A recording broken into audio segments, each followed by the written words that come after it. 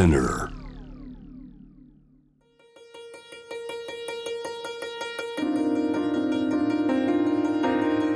Welcome to Notebook, a quick guide to art, culture and tourism in Tokyo. My name's Stuart Monroe, and every day around this time from Monday to Friday, I'll be bringing news and views from around Japan. And as the prospect of travel draws ever closer, I'll also note changes in travel as and when they happen. Japan will play host to next year's G7 summit in Hiroshima during May 2023. The decision comes during Russia's ongoing invasion of Ukraine and Moscow's veiled threat of nuclear weapons. The last time Japan played host to G7 countries, though, was back in 2016 in the central prefecture of Mie. And Hiroshima, Prime Minister Kishida's own constituency, is seen as a symbolic move in the push for global nuclear disarmament, despite three of its members, the United States, Britain and France, all possessing their own weapons. Meanwhile, the Japanese low-cost airline Peach will resume international flights from this August, linking its own base in Osaka with Incheon near Seoul in Korea.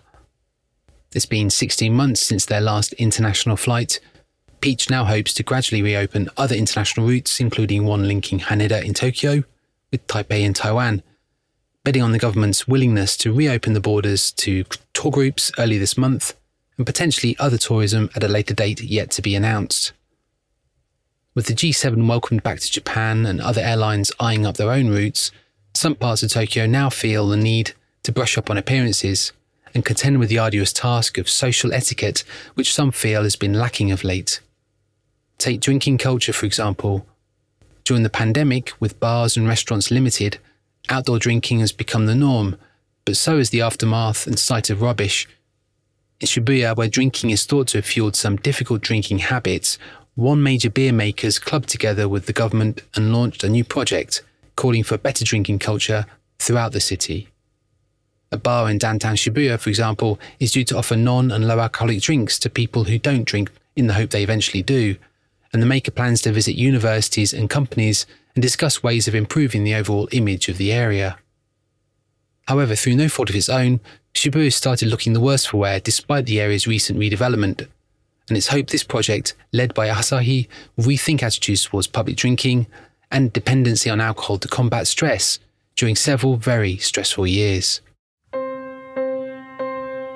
That said, not everyone drinks as if their life depends on it, and you're just as likely to see someone drinking beer for breakfast as you are Nihonshu or Atsukan, warm sake, for lunch, without making a fool of themselves. Take Tokiwa Shokudo, in and around Tsugumo.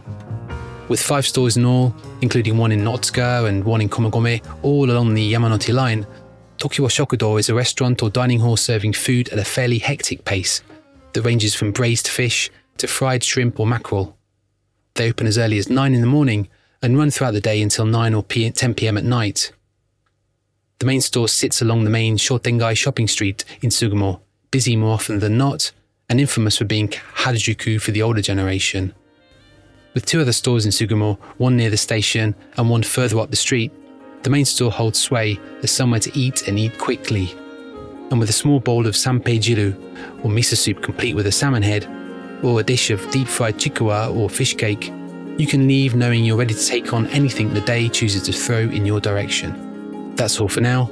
I'll be back tomorrow with more news and views. Until then, you've been listening to Notebook.